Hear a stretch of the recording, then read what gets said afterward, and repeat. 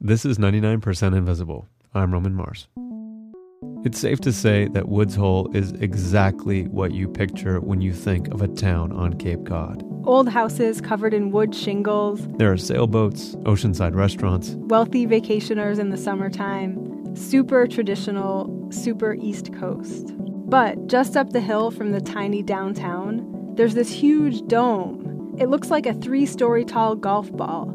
It's this crazy-looking white building totally out of place next to the old colonial houses. So reporter Katie Clarkson went to check it out. Hello. Katie brought some friends too. The back door was unlocked. It's not like anything you've ever seen before. Inside, it smells musty. It's creepy. Look at this old wallpaper. There's a wall made entirely out of these interlocking triangle-shaped windows. They cast a web of shadows on the floor. There's an old kitchen. It looks like it might have been part of a restaurant. You found some? Yeah, there's a whole pile of old salt and pepper shakers. Okay, let's go look. It's kind of spooky. When we left, I needed to know more. What Katie found was a geodesic dome designed and built by the late Buckminster Fuller. Don't feel bad if you've never heard of Bucky. He did go by Bucky, by the way. He was a big deal back in the 60s. A drawing of Bucky's head, made to look like one of his domes, was on the cover of Time magazine in 1964. There's a Bucky Fuller postage stamp. He was even given the country's highest civilian honor, a Presidential Medal of Freedom. Bucky Fuller is also responsible for the title of this radio show. He said 99% of who you are is invisible and untouchable. And he discussed the 99% invisible activity that is coalescing to reshape our future. He's a very quotable man. Here he is from the film Buckminster Fuller, The Lost Interviews. I think we ought to be looking into what needs to be done to do more with less, so that you might sometimes do so much with so little, you might be able to take care of everybody and make all of politics invalid. Jay Baldwin was one of Bucky's students. He just wanted people to use less stuff. He said it was all going to run out. We've got to think big and take care of everybody. He said as long as there's one person starving, you're going to have wars. Fuller called himself a comprehensive anticipatory design scientist. He wanted to invent things that would make human life sustainable on this planet, decades before anyone else was even thinking about green buildings. And for that, people have called Bucky the Leonardo da Vinci of the 20th century. Oh, yes, they do that, but the Fuller Institute crew counters that Leonardo was the Bucky Fuller of medieval times. So here's the deal with the Woods Hole Dome. Bucky wanted to change the world, starting with buildings.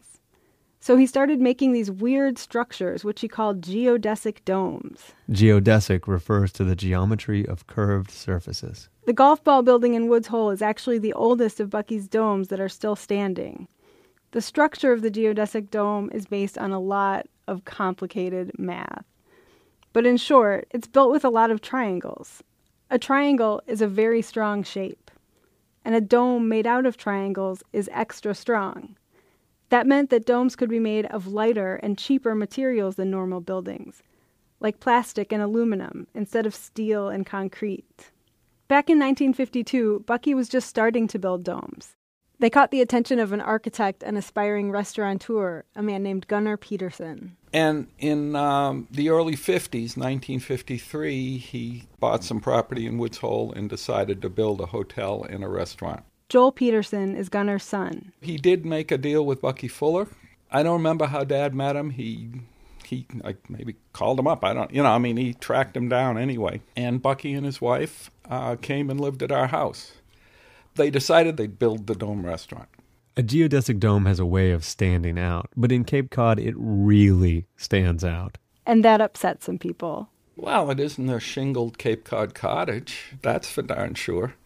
And the feeling is this is going to change life as we know it. We'll never be the same again. This is just horrible.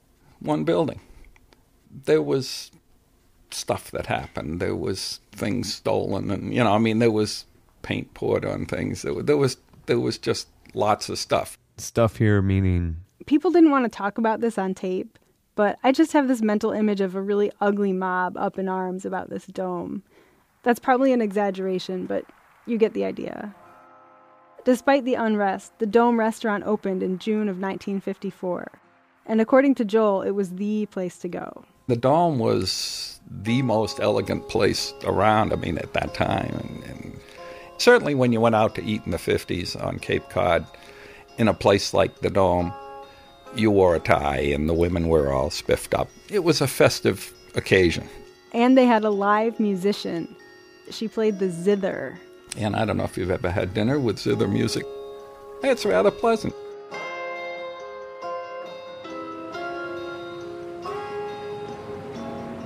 The restaurant is right on the ocean, and you're far away from cities, so you can just look up at the ceiling and you're looking at the stars.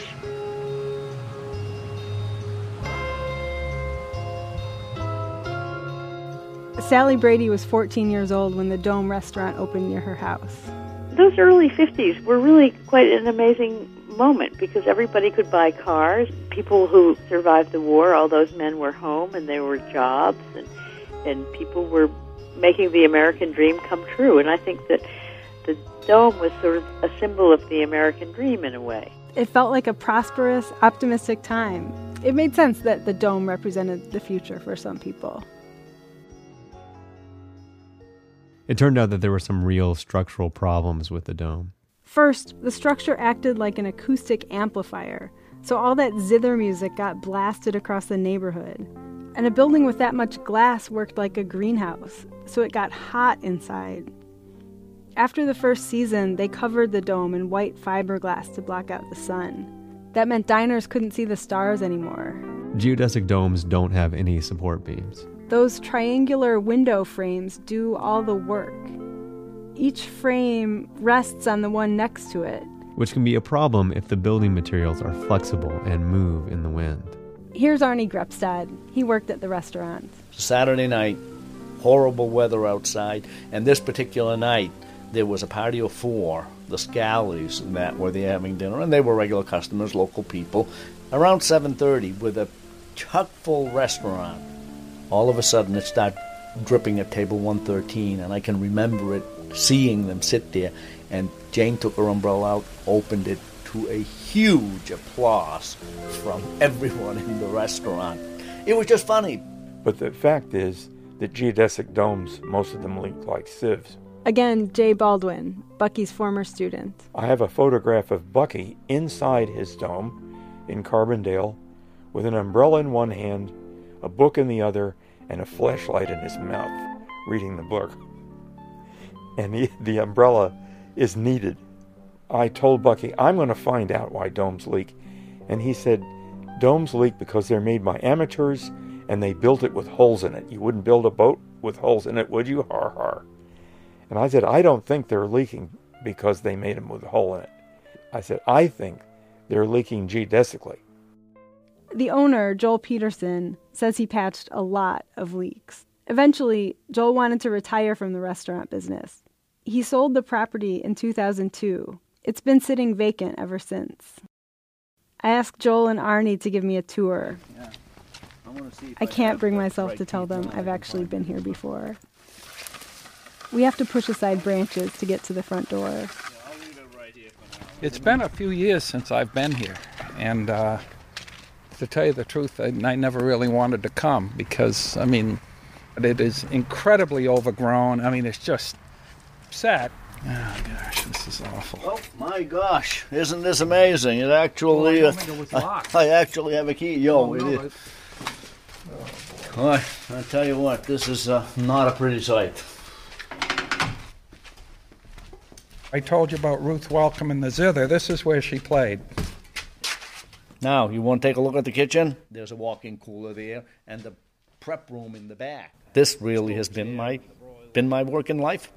I wouldn't mind seeing it restored. On the other hand, I think it's going to be a tremendous expense to put this back. So it's with two opposite emotions that you look at it. But you have to be realistic and understand that things change here in life. In 2006, a real estate development company planned to build condos on the site. and for a while it looked like the dome might be torn down. But then a funny thing happened. There was a public outcry to keep the dome. This is the same building that residents fought against tooth and nail back when it was being constructed in the 50s.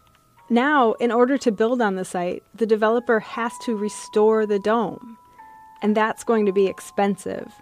So the whole thing is in limbo until more condos are pre-sold. And real estate transactions are not moving quickly these days.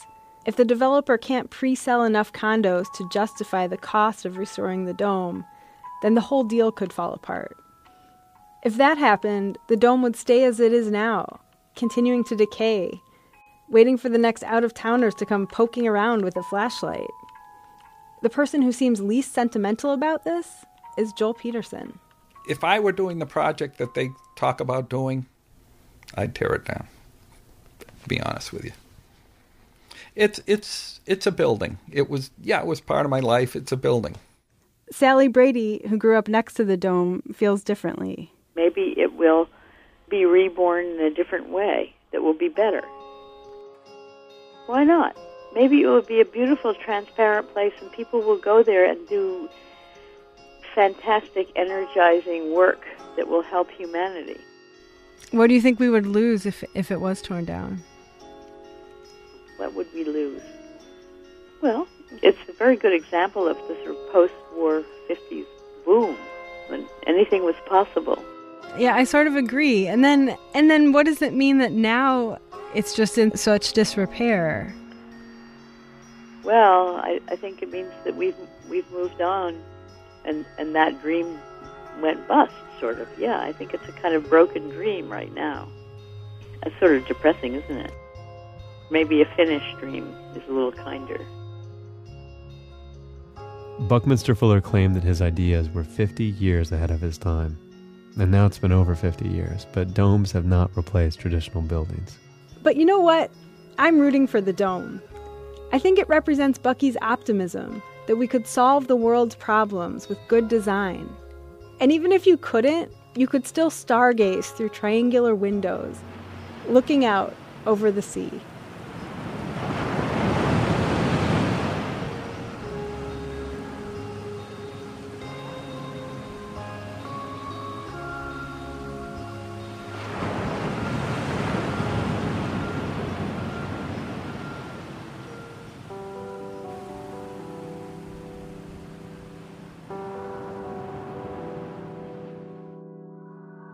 "99% Invisible" was produced this week by Katie Clarkson with Sam Greenspan and me, Roman Mars. Katie produced a different version of this story at the Transom Story Workshop, which aired on the PRX How Sound podcast. Both of those are run by the great, super punk rock Rob Rosenthal. Do they owe us a living? Thanks also to Aaron Krzyzewski. We often don't think of winter as a time of growth or creation, but if you think about it, it's the perfect time to create your own website because you're cooped up, you're thinking about being productive, and now Squarespace can help you do it. With Squarespace, you can take your cool ideas, your creative content, your services and goods, and you can turn them into a beautiful website in just a few clicks. This is because their easy-to-use templates are created by world-class designers, and then you have the ability to customize the look and feel and the different settings for your own needs. For example, my site, romanmars.com, I made with Squarespace. The landing page features a close-up of me talking to a microphone, so it has my very handsome beard. But if I should ever shave it, I don't have to wait for my web guy to change the photo. I can do it myself, and maybe the next photo will feature my soulful eyes. On one of the pages, I've also picked out some of my favorite episodes of 99% Invisible to share, and the audio is conveniently embedded, even on mobile. Try it yourself. Go to squarespace.com/invisible for a free trial, and when you're ready to launch, use the offer code INVISIBLE to save 10% off your first purchase of a website or domain.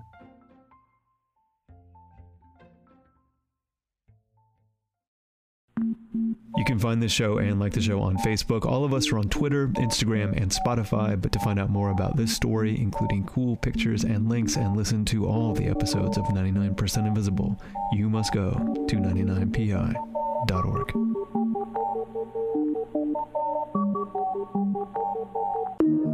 Radiotopia from PRX.